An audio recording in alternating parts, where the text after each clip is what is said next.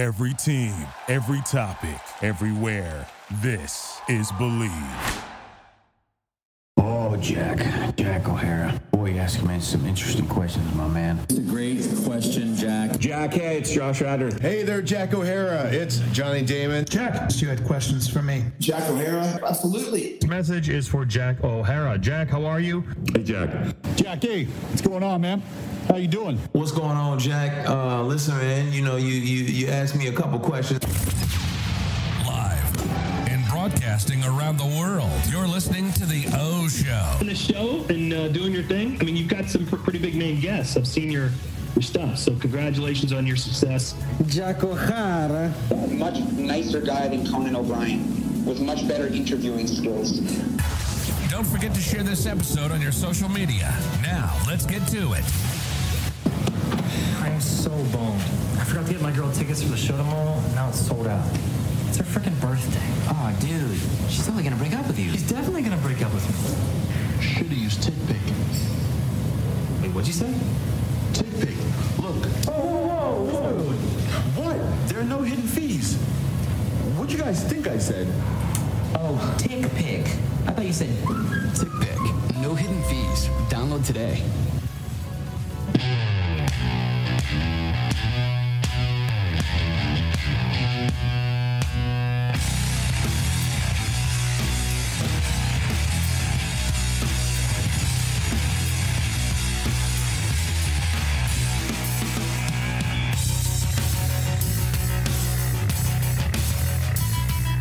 What's up, everybody? Welcome back to The O Show. This is episode 362 with our very special guest via Zoom. We got Mr. Tommy Chong in the house. How's it going, man?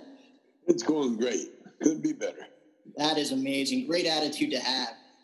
Thanks so much. That I'm glad we got to do this. Again, we had like a short 2-minute call on Cameo. You're gracious enough to do those Cameo calls, and we were able to set this up. Are you having a fun time with that? It's kind of a unique way to interact with the fans.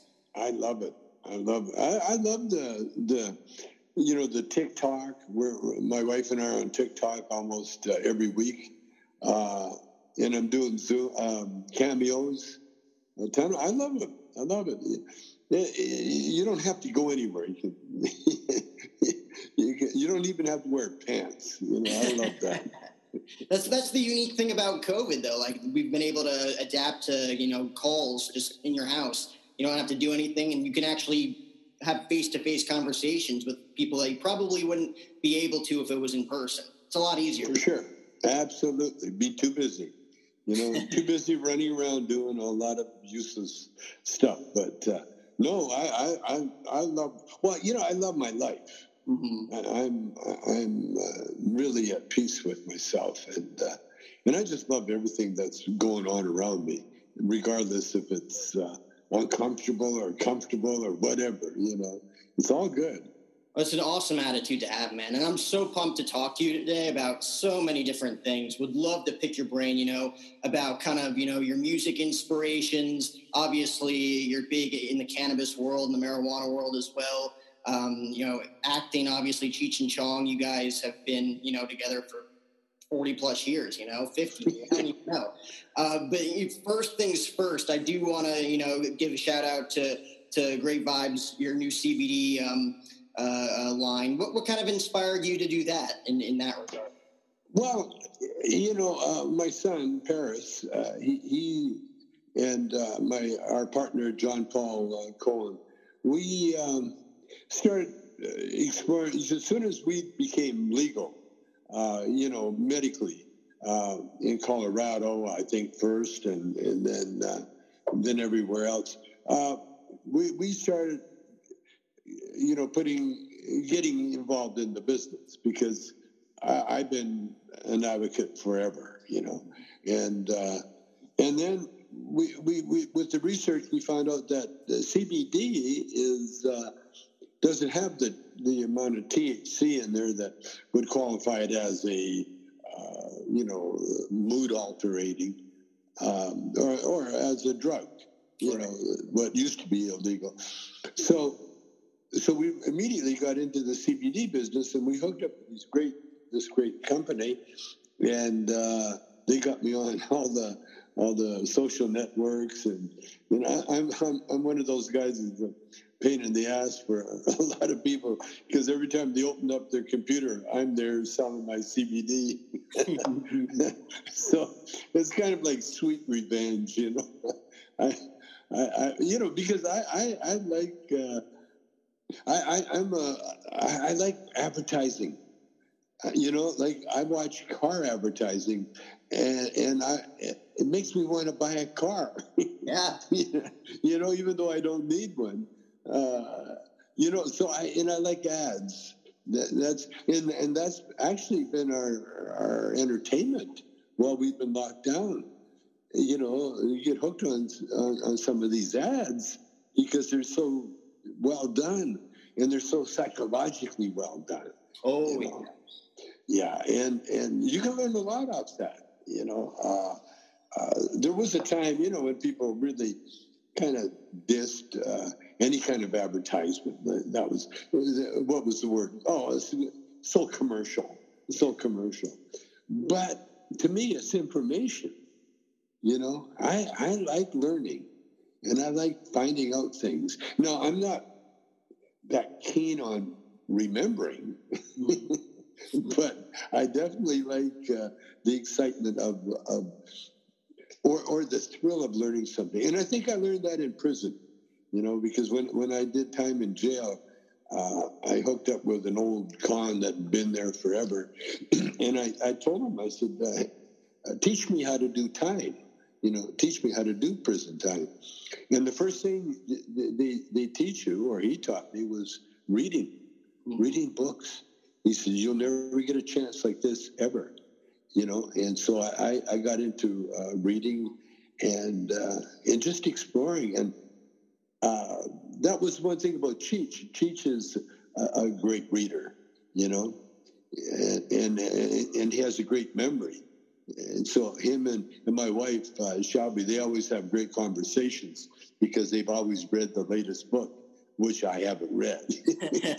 Because with me, unless it has something to do with music, sports, or drugs, I'm not really interested. Did you watch the Mayweather-Paul fight this Sunday? No, I never. What happened? It's just getting a ton of mixed reviews. I was gonna want to try to get your take on it, but it was more of kind of obvious that it was rigged and that it was kind of just a money grab for those two guys. That no one was going to get hurt. Exactly, and that was the plan. But that's the way Mayweather fights anyway. Oh, yeah. He doesn't like to get hit, and that's why he's just so successful. Oh my God! No. But think about it, man. You get bumped accidentally by one of those guys, and you're hurting for months. Can you imagine getting in the ring and then going at it full speed to hurt yourself? I watched the Ali Frazier fights, both of them. Oh, I felt so bad for Muhammad Ali more than Joe, because Joe was hopped up on something. He was drinking some kind of juice, because that's the only reason he could stay there. Except when Joe got in there with Foreman. His rope of dope, he almost got sent over the ropes. I know I didn't see that fight. No, but that would have been very interesting, at least me looking back at it. I'm 22 years old, so you got a few miles on me. But I would have loved to have been alive during that era, whether it be the Ali Frazier era or even Tyson and Holyfield and all these big fights back when boxing was like the shit back in the day. You met Muhammad Ali, right? Oh, yeah. I got to know him. I got to know him. Can I tell you my Muhammad Ali story? Bobby Taylor, the singer that I was in the band, that really got me on the map, right? Went to the Olympics with Muhammad Ali. Bobby was one of these sort of shadowy guys. You're not really sure. He was one of these guys that knew everybody intimately. So I don't know the whole story about him going to the Olympics with Muhammad Ali, but anyway, I know for a fact that Muhammad Ali and Bobby were friends. They knew each other, and so right when he lost his, the judge or the government took away his title, and he was going around giving shows and speeches. He was in San Francisco, and he had a little night. One night affair with a friend of mine who was a stripper, a dancer named Scarlett, Lady Scarlett. And so, just by coincidence, I was in San Francisco, and then Lady Scarlett told me, guess who I was with? Muhammad Ali. And so I was heading into Detroit the next day. So I got on the plane, went to Detroit. And then I got home, and Bobby called me and says, "Hey, come on over. The champ's coming over. Muhammad Ali's coming over to my apartment." So I got in the car and went, and I happened to get on the elevator exactly with Muhammad Ali. Now, he didn't know who I was. Mm-hmm. And so we're riding up to the same, we're going to the same place. Well, he doesn't know about it.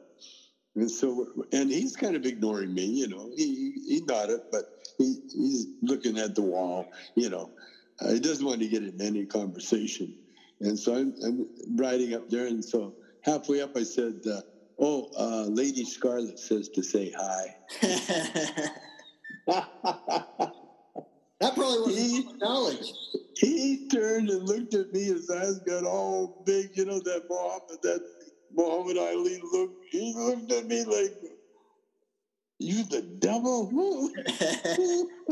And then we walked to the same door. And Bobby, "Hey, champ, what's up, man? Hey, this is Tommy Chong. You guys know each other?" And so we took pictures. But my first wife was there, so we couldn't get into any detail about Lady Scarlett. But he was so sharp, man, and we had a laugh at that because he was that, those guys back then, and probably still now, but more back then, they were like kind of into the voodoo, the black magic stuff. That was really. I mean, yeah, he was a Muslim, and before that, he was, I guess, a Christian. But all of them got that voodoo, the hates. Oh my God, yeah, that's not the type of guy you want to piss off. He was more than just an athlete, right? He was way more than just an athlete. And so, I mean, you think about how ahead of his time he was. Oh, my God, in every which way. They were still trying to put nicknames on black people, the brown bomber, the assassin, the blah, blah, just like pro wrestlers, Because once you put a nickname tag on someone, you take away the human qualities. Oh, yeah.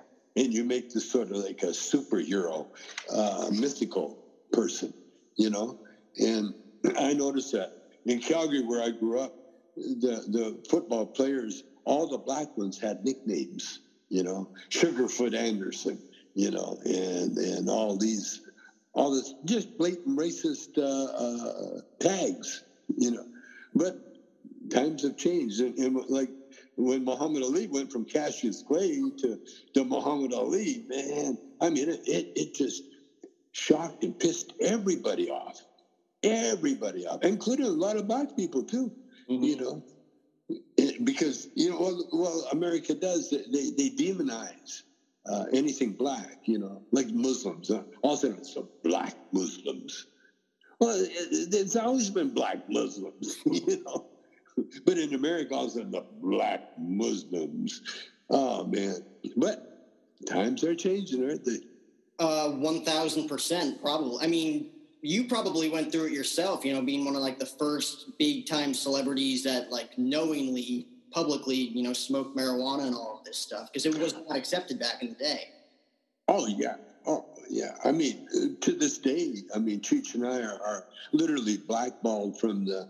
I was just looking at an article I did, from the, when you list comedians, we're not in the list.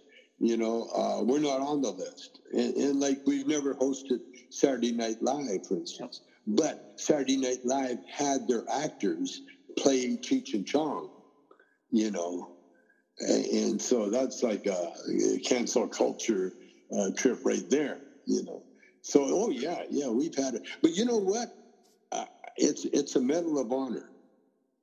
It puts us apart from the crowd, in so many ways. We just finished shooting a documentary. Oh, wow. It's more like a film. It's beyond documentary. It's a little more than a documentary, and that's what that because we had to rehash our history and our lives and that, and just shooting it and thinking about it, we changed so much for so many, and we're still doing it. Oh yeah, and it's people they when they look at people like myself, they kind of think in terms of, wow, he's really famous, but it all came with a price, and that was the price, but it pays off in so many ways, like not being on Saturday Night Live, it become a plus, not a minus, Wow. And and I accept it, One of the things when Cheech and I just finished this movie, part of the movie, they wanted some conflict between Cheech and I. And so we started digging up old wounds, like why we broke up. And it was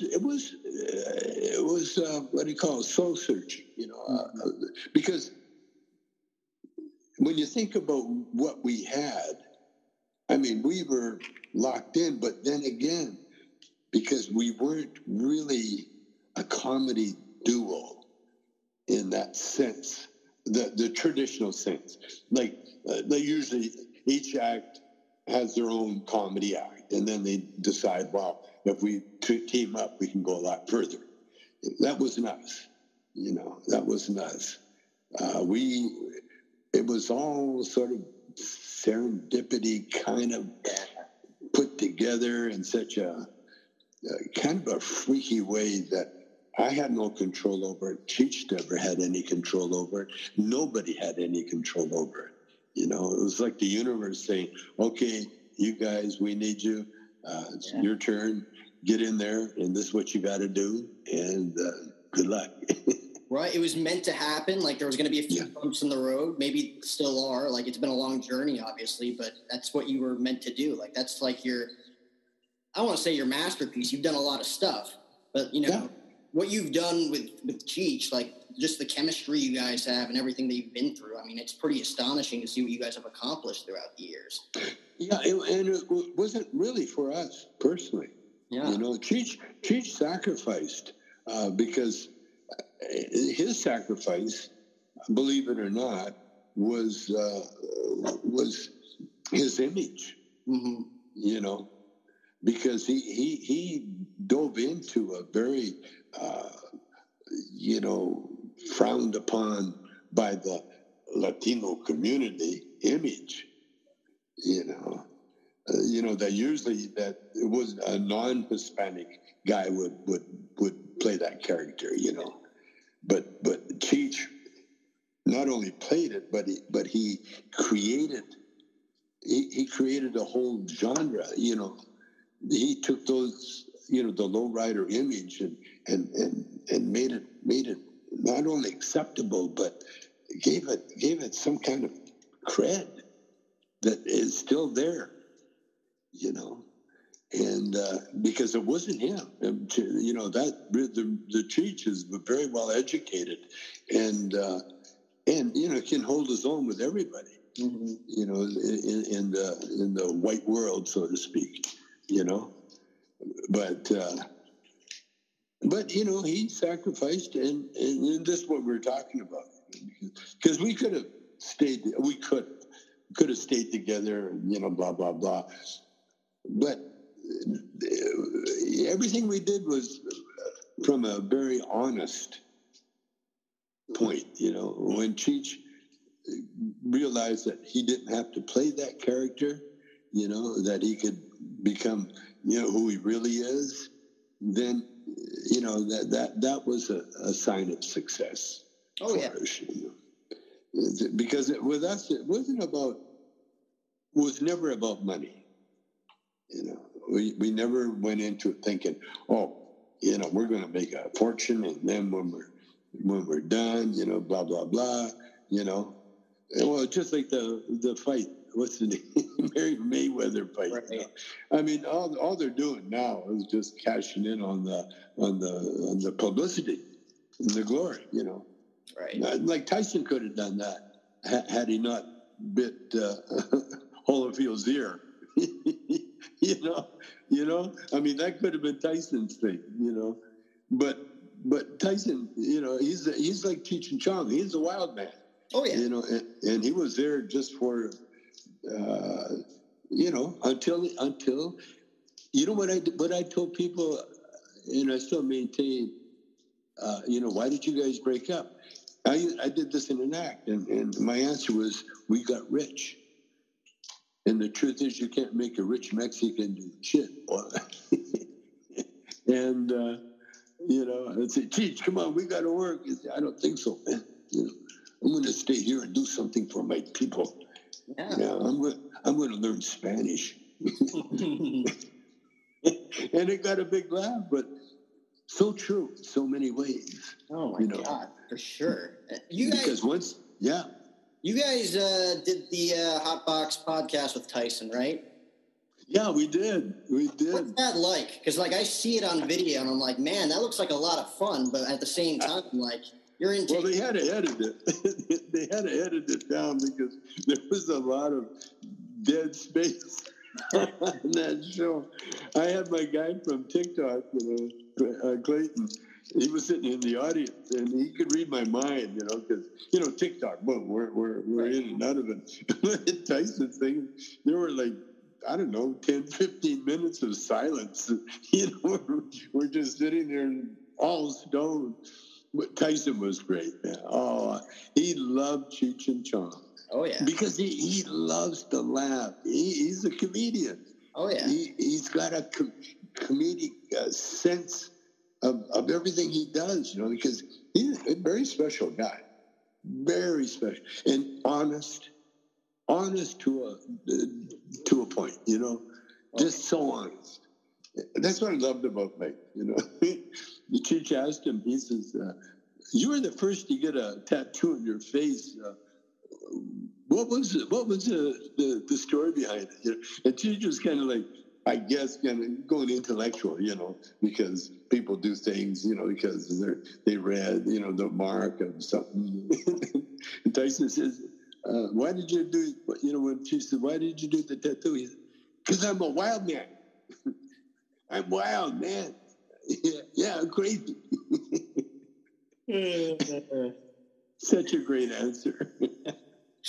That is the perfect answer. And that was probably a blast. I mean, you've probably, throughout the years, and you've probably gotten this question on every interview you've ever done, but I guess I kind of wanted to ask you what some of the more exciting experiences when it came to smoking with either celebrities or just people that you're close with have been. Do you have specific ones? I'll give you a top 3 of what, some of your favorite stories of people that you've smoked with over the years. Well, I guess Timothy Leary was one.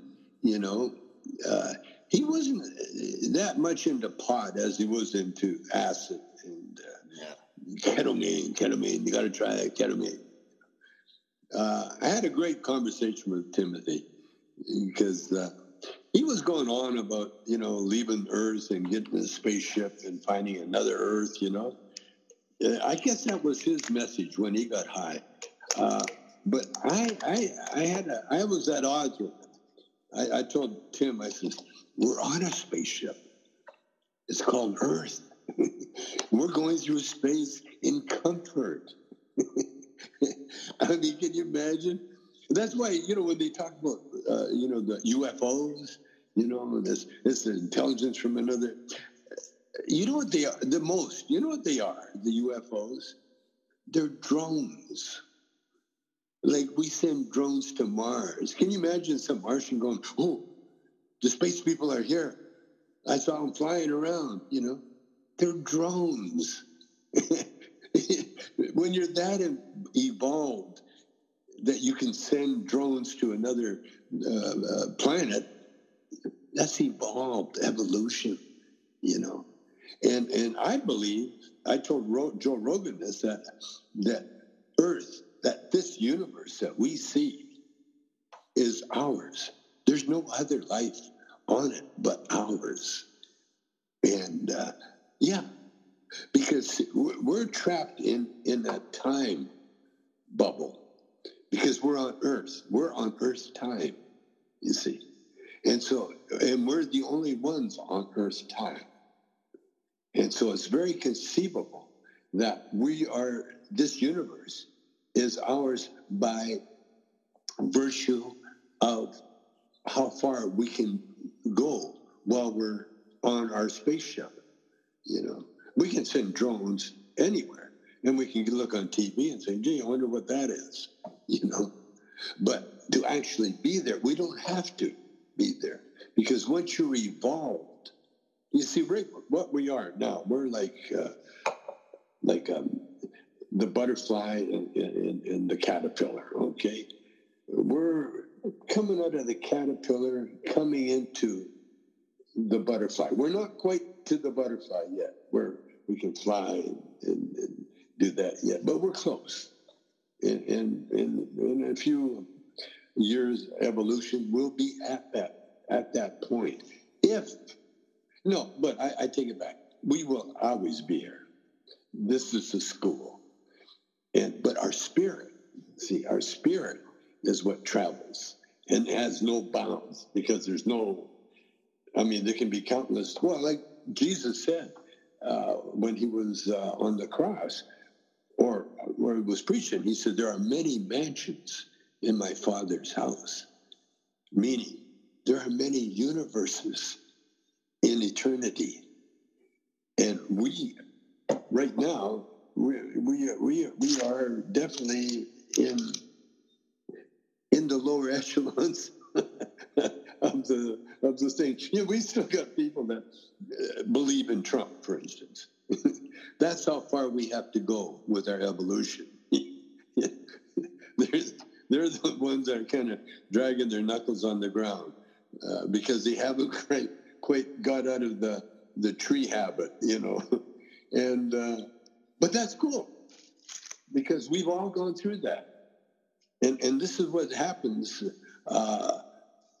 in the Earth experience, because that's what we're doing now. We're in probably grade 3, maybe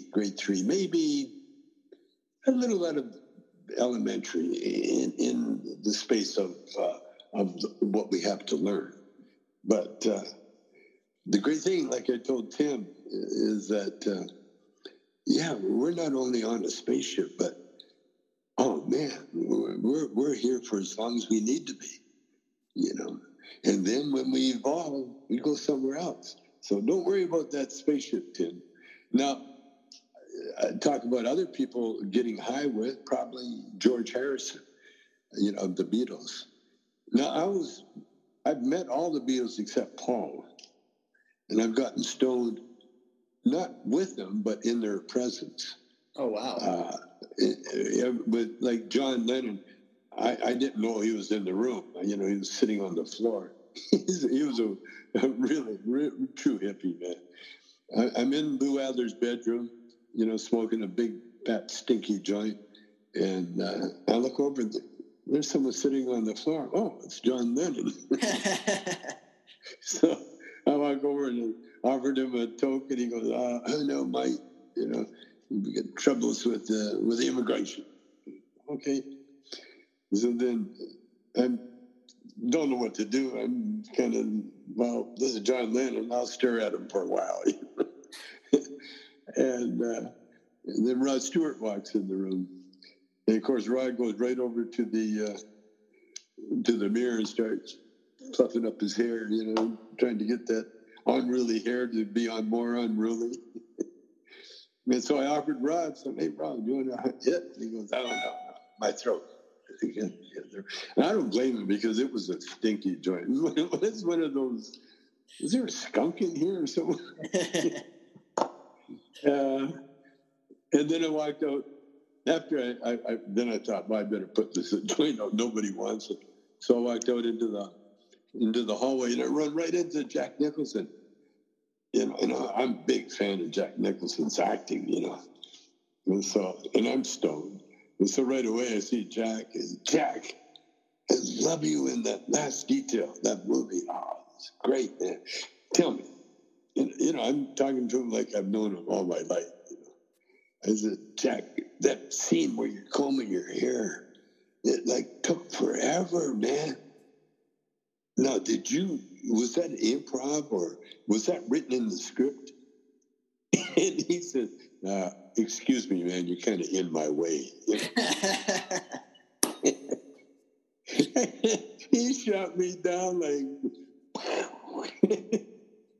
but it was a crazy party, man. It was such a crazy party. My dad, I brought my dad to it, and I think it was when we opened for the Stones. I think that's what it was. And Lou had a party. But anyway, Mick Jagger, my dad's standing in line, and Mick Jagger is in front of my dad at the food line. And Mick is talking to somebody, and my dad's, excuse me, sir, do you want to move along? Trying to get some food here. And my dad had no idea who Mick Jagger was. And to this day, he never would, it wasn't his cup of tea. But yeah, I've had some interesting, things. One time, I was just watching TV, and they're talking about, was Jimi Hendrix murdered? Yeah. And I just, I was with Jimmy months before he died. It was kind of freaky because he was kind of in between gigs, if you can imagine. Wow. And we were playing. We were in England playing at some club. What was it? It wasn't a club. It was a theater with backing up Chris Clark. And Chris had started doing one of the Beatles songs, "Got to Get You Into My Life." And I think that was one of the reasons they had us over there. And one of the perks was that our band, Bobby Taylor and the Vancouvers, got us a gig at a club called the Speakeasy, I believe.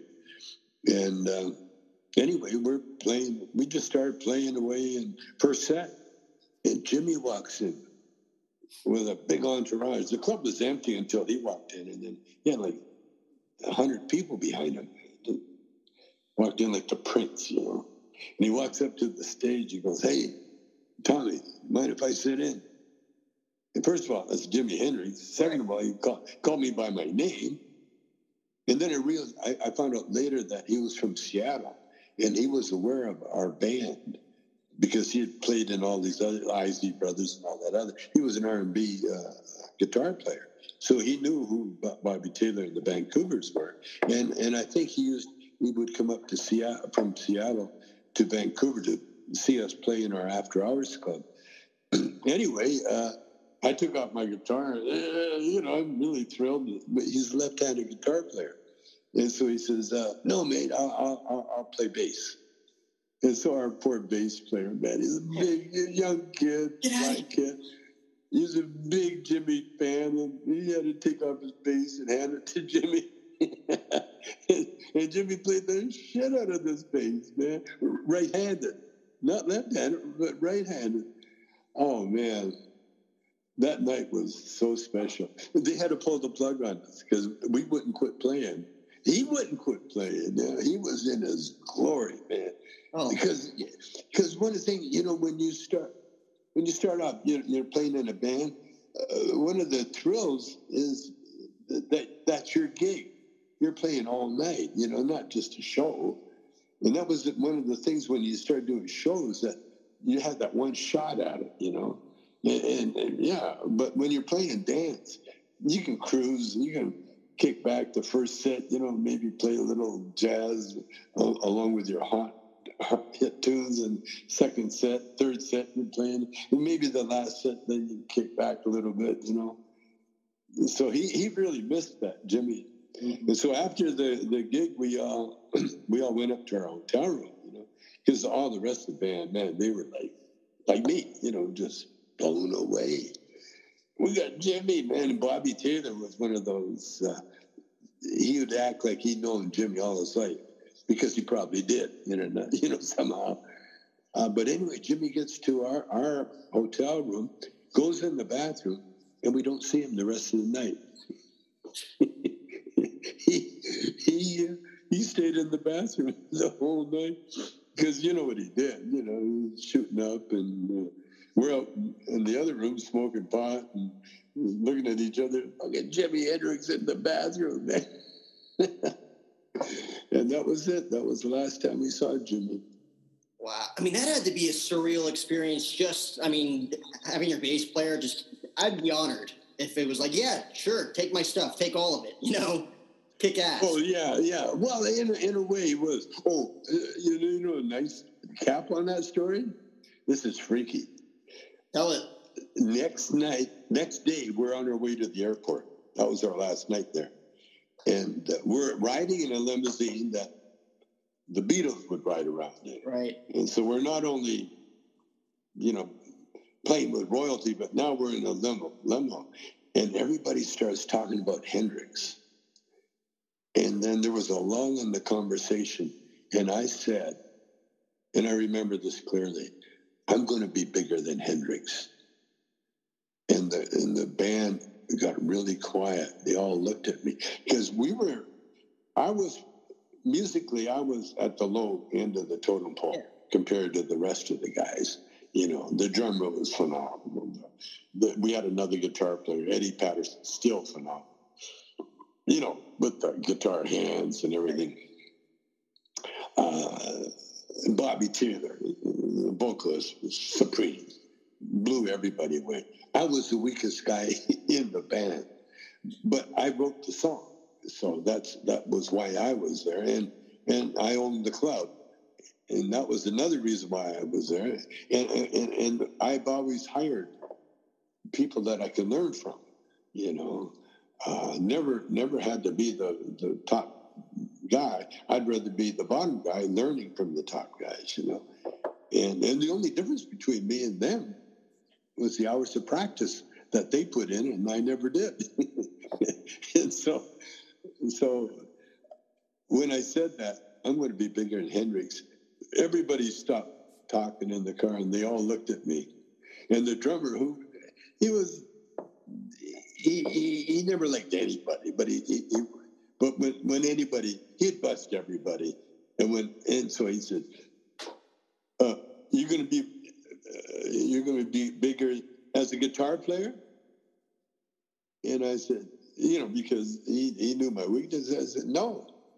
I said, I don't know how, but I know I'm going to be bigger. And that was the end of the conversation. And then months later, Jimmy died. And now I am going to be bigger than Jimmy. I'm going to be more alive than Jimmy anyway. I have more time than Jimmy now to be bigger than Jimmy. That's unbelievable. That is an unbelievable story. I mean, just alone getting to see him play up front with you guys. I mean, you guys had the honor of watching an 8-year-old Michael Jackson perform in front of you too. Like, who's the most person you've ever seen perform live? Michael? Oh my God. Yeah, that whole tour. That whole tour was all done during the Poor People's March on Washington. Okay. We recorded Does Your Mama Know About Me while Detroit was smoldering. It was still burning from the riots. And our band, it was a mixed band, white guys, black guys. And we were the only mixed band around. And there were times when we had to protect the white guys. And because I was kind of in between. I wasn't white, I wasn't black, but I was in between. Right. But there were white guys that we had to protect, like in Chicago. They got mugged in Chicago, the white boys. When they went to the cops said, well, we know who did it. If you guys want to stick around and press charges, we'll go get them. But if not, forget it. And no one wanted to stick around, so it was like, forget it. But that time was that's when Martin Luther King was going. That's when L.A. riots were happening. Detroit riots were going on. I mean, it was like turmoil everywhere. And it was a race war. And it's still going on. But when we got to Detroit, and Does Your Mama Know About Me? It was just that song's, Diana Ross heard it, and right away that's when she told Barry, and that's when he signed us. No, actually, it wasn't the song. She heard us in the club that we played, but it was that song was part of the Vancouvers when we got to Detroit. Next thing you know, we come out with the first, anti-racist song, and then right away, all the writers shifted, for Diana Ross, Love Child. And Papa got a brand new, Papa was a Rolling Stone, and all these songs come out, the songwriters. But my song, Does Your Mama Know About Me, was the very first. It was a poem. I wrote a poem, and Tom Baird, our arranger, friend of ours, friend of the band's. Our band was so cool because of Bobby. And no, Tommy Milton, the other singer too, he had that charisma too. All the good musicians would come and sit in with us when they weren't playing their gigs. Like PJ Perry from Edmonton, great alto player. This kind of guy would make you think of Charlie Parker when you heard him play, and he would come in and sit in, and so we'd have an all-star band wherever we went. Well, like Jimmy did. That's what Jimmy came and sat in, just like all those guys, So we had all the people, all the great people, and some of the great blues singers. When they were in town, they'd come down and sit in with our band because we had that feel. We had that feel. We had that play music for the love of the music. And not for the club, not to make money, not to, then you got paid. That was a plus. Yeah. But the biggest aim was to get together and play tunes that we heard, not on the radio especially, but someone heard, hey, you got to hear this one, Like for a while there, with Bobby Taylor, we did the whole, the Impressions, Curtis Mayfield and the Impressions. We did their whole songbook.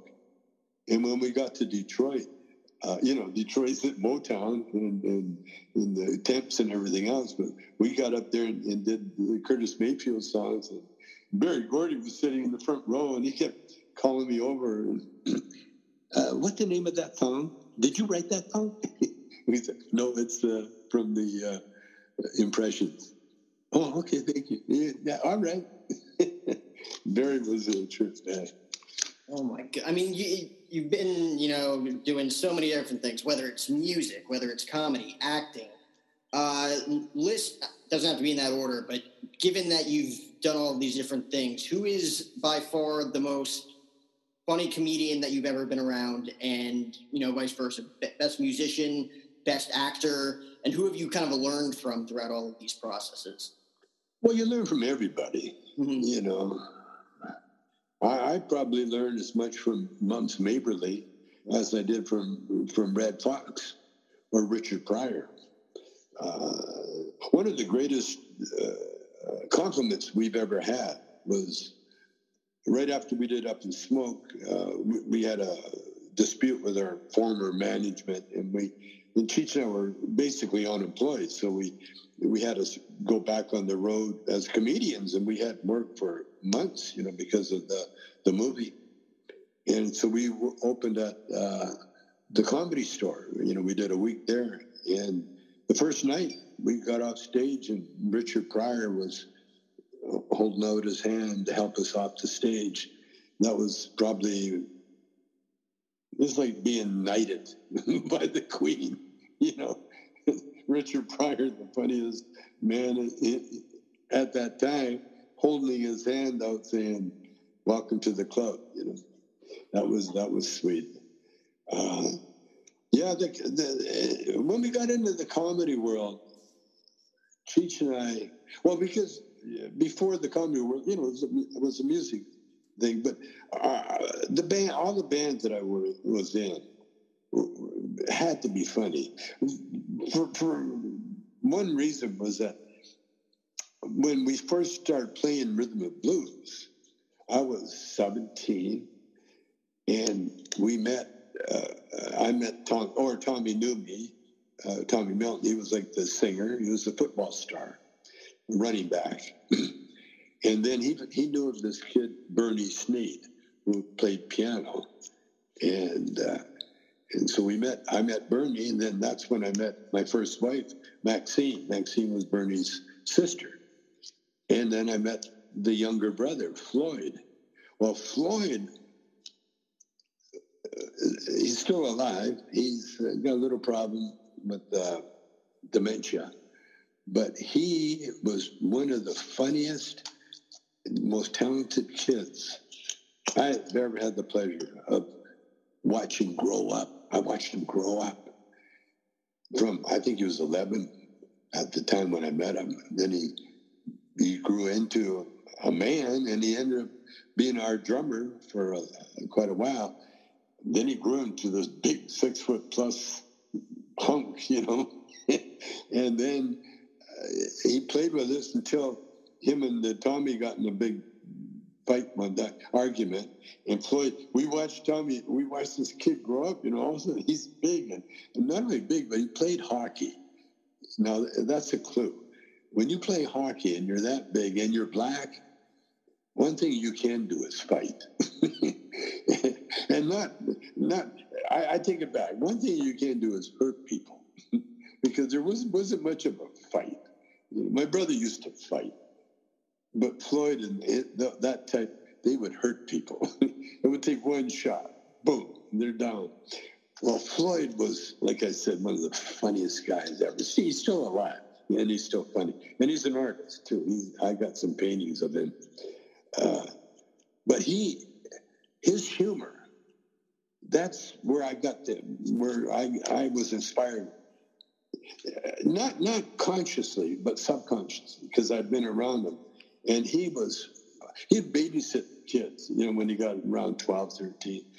And he would have fun with these kids. Like, he would take them when they act crazy or bad, or even if they didn't do anything, he'd pick them up, hang them on a door. They'd be hanging there. And then they'd say, "No, you stay there until I bring you down, okay?" And he'd open the door. You'd open the door, and here'd be a kid come around. There was a kid hanging on the back of the door. Well, he amused himself and amused everybody, but he also kept the kids from running around and doing all crazy stuff. And Floyd, he just had this great talent. And he started off playing bongos first, but then he evolved into being one of the best drummers. He ended up being the founding drummer of the Three Dog Night. So the group, the Three Dog Night, the original, that's Floyd, the only black guy in the whole white band. And not only white band, but a couple were racist. They were from the South. And so they weren't that keen on Floyd, but Floyd was so good. He was the best drummer in LA at that time. And that's why he got picked to be in the band. But he right now he's in assisted living because he has a bit of dementia. But even now he's still being funny. Well, Bobby Taylor, when we got signed with Motown, we never had a name for the group. To show you the comedy, we heard about this band in the South called 10 Screaming Ends. You know, the N word. It was 10 Screaming Ends. And so then we thought, why don't we call ourselves 4 N's and a C? And of course, Motown didn't even react. They just ignored it, and we called us Bobby Taylor and the Vancouvers. That was our Motown name. But our original name was 4 N's and a C. And my dad, who was a C, he was Chinese. He was unaware that we put it on the marquee. So everybody could see it. And it made national news, of course, it would. AP Press phoned me up and wanted to know if that's true. And I said, oh, yeah. And that night that we opened with that name on the marquee, we had one customer, and it was a very angry, large black lady named Lottie the Body. She was a lady wrestler. Ah, there you go. And so she's sitting in the audience. She goes, well, I see the ends, but where's the C? And my dad, who was the C, he comes up and starts giving her a lecture. Well, Lottie gets up, grabs my dad, and body slams him on the dance floor. And I went, oh, that's my dad. I took out my guitar, and I run down there, and she body slams me on the dance floor.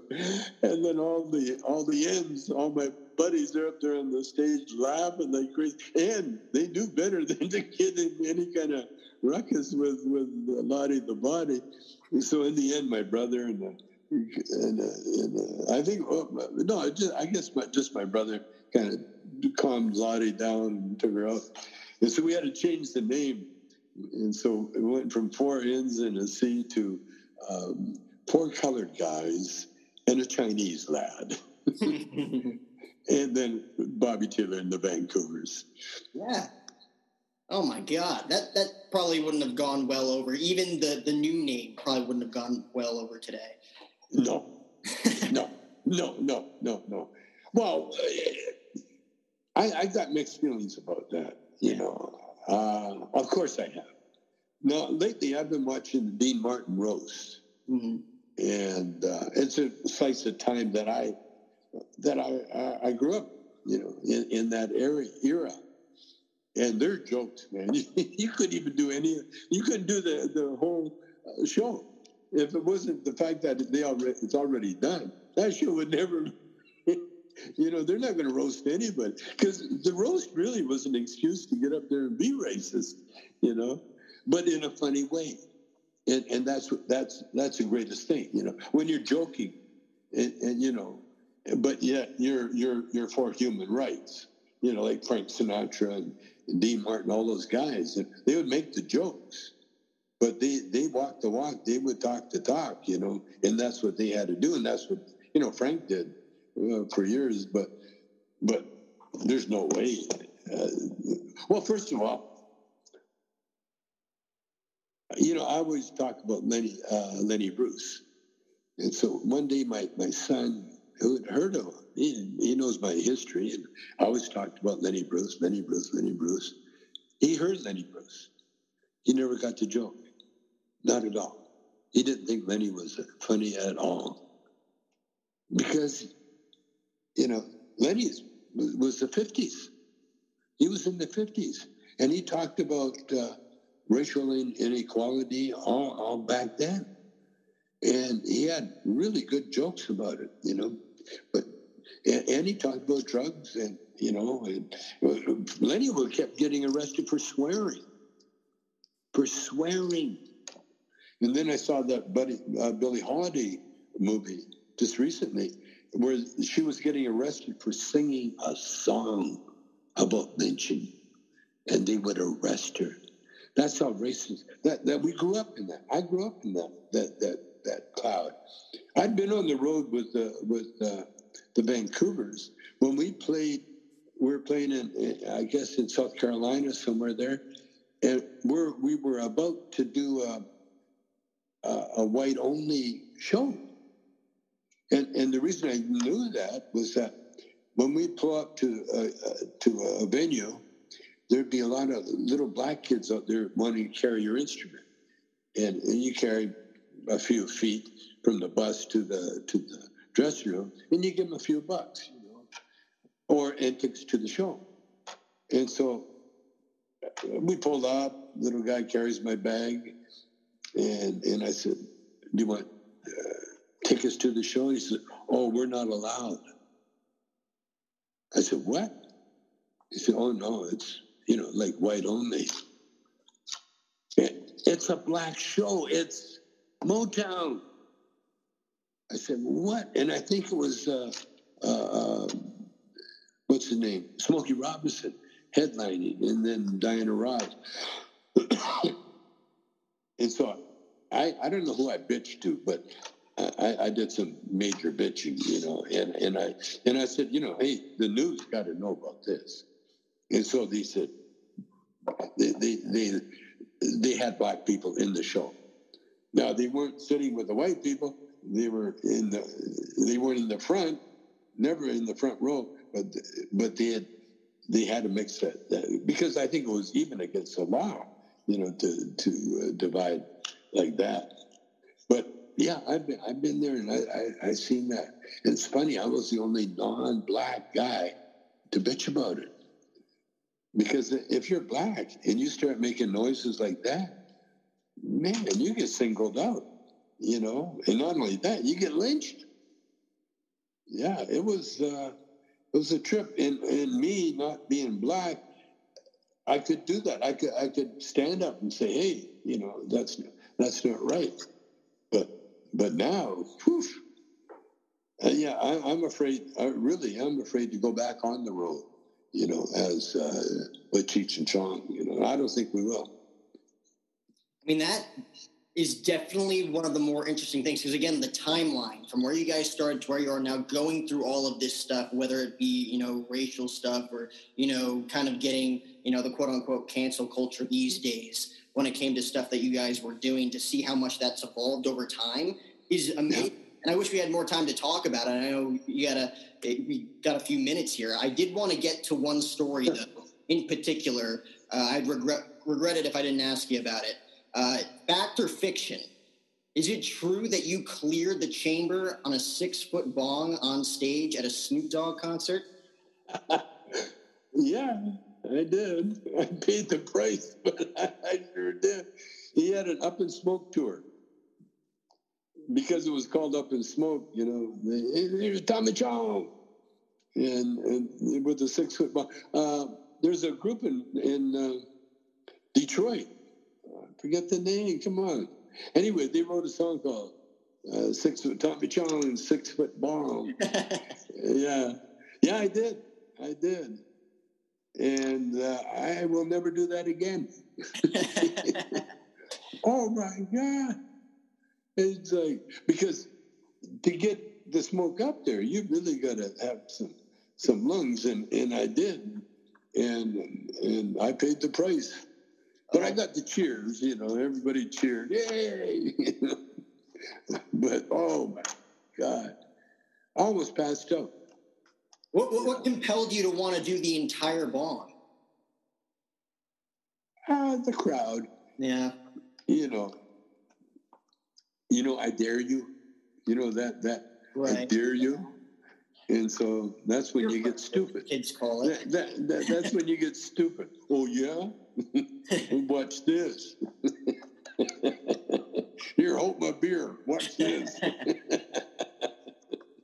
Oh, my God. I mean, that's incredible, man. And again, thanks so much for being gracious enough to take the past hour out of your time to talk to me here. You got, obviously, Good Vibes CBD that you're promoting.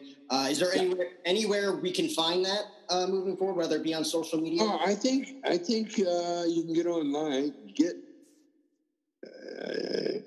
No, I think get Tommy Chong CBD or get CBD from Tommy Chong, something in there.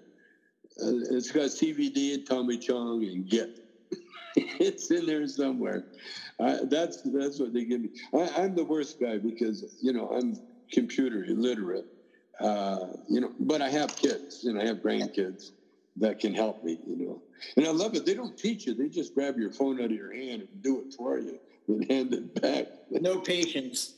No, but hey, listen, people right now, you say anything, and if they want to verify it, my wife does it all the time. I said something, she takes her phone up and looks at, oh, you're right, or no, you're wrong. So if you want to find Tommy Chong CBD, bad enough, you'll find it. But we'll get it right. We'll promote it right. We got a studio here as well. We'd love to promote it for you if you ever wanted to. Oh, I'd appreciate that, man. That'd be amazing. I'm looking to do a podcast or some kind of show, and I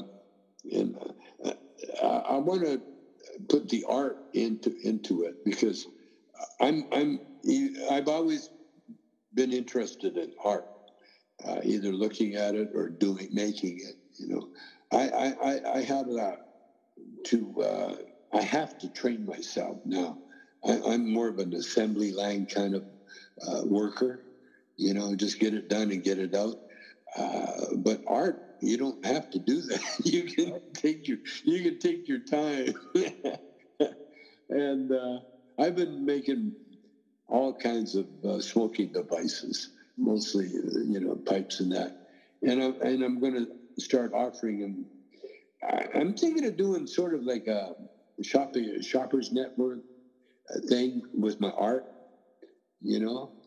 I want to use art to further help the world, not just our America, but the whole world, because we are all connected, and what happens in the shithole countries affect us in the nice countries, and so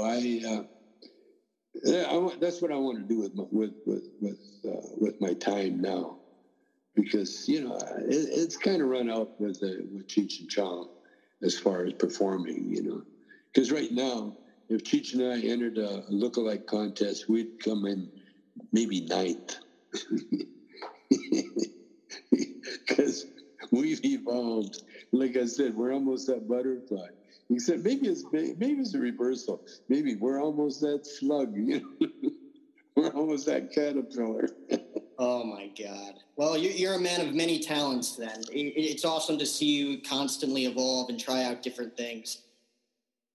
Well, it's the only way to stay interested. Yeah. I think people leave this plane of existence when they become really too bored. Yep.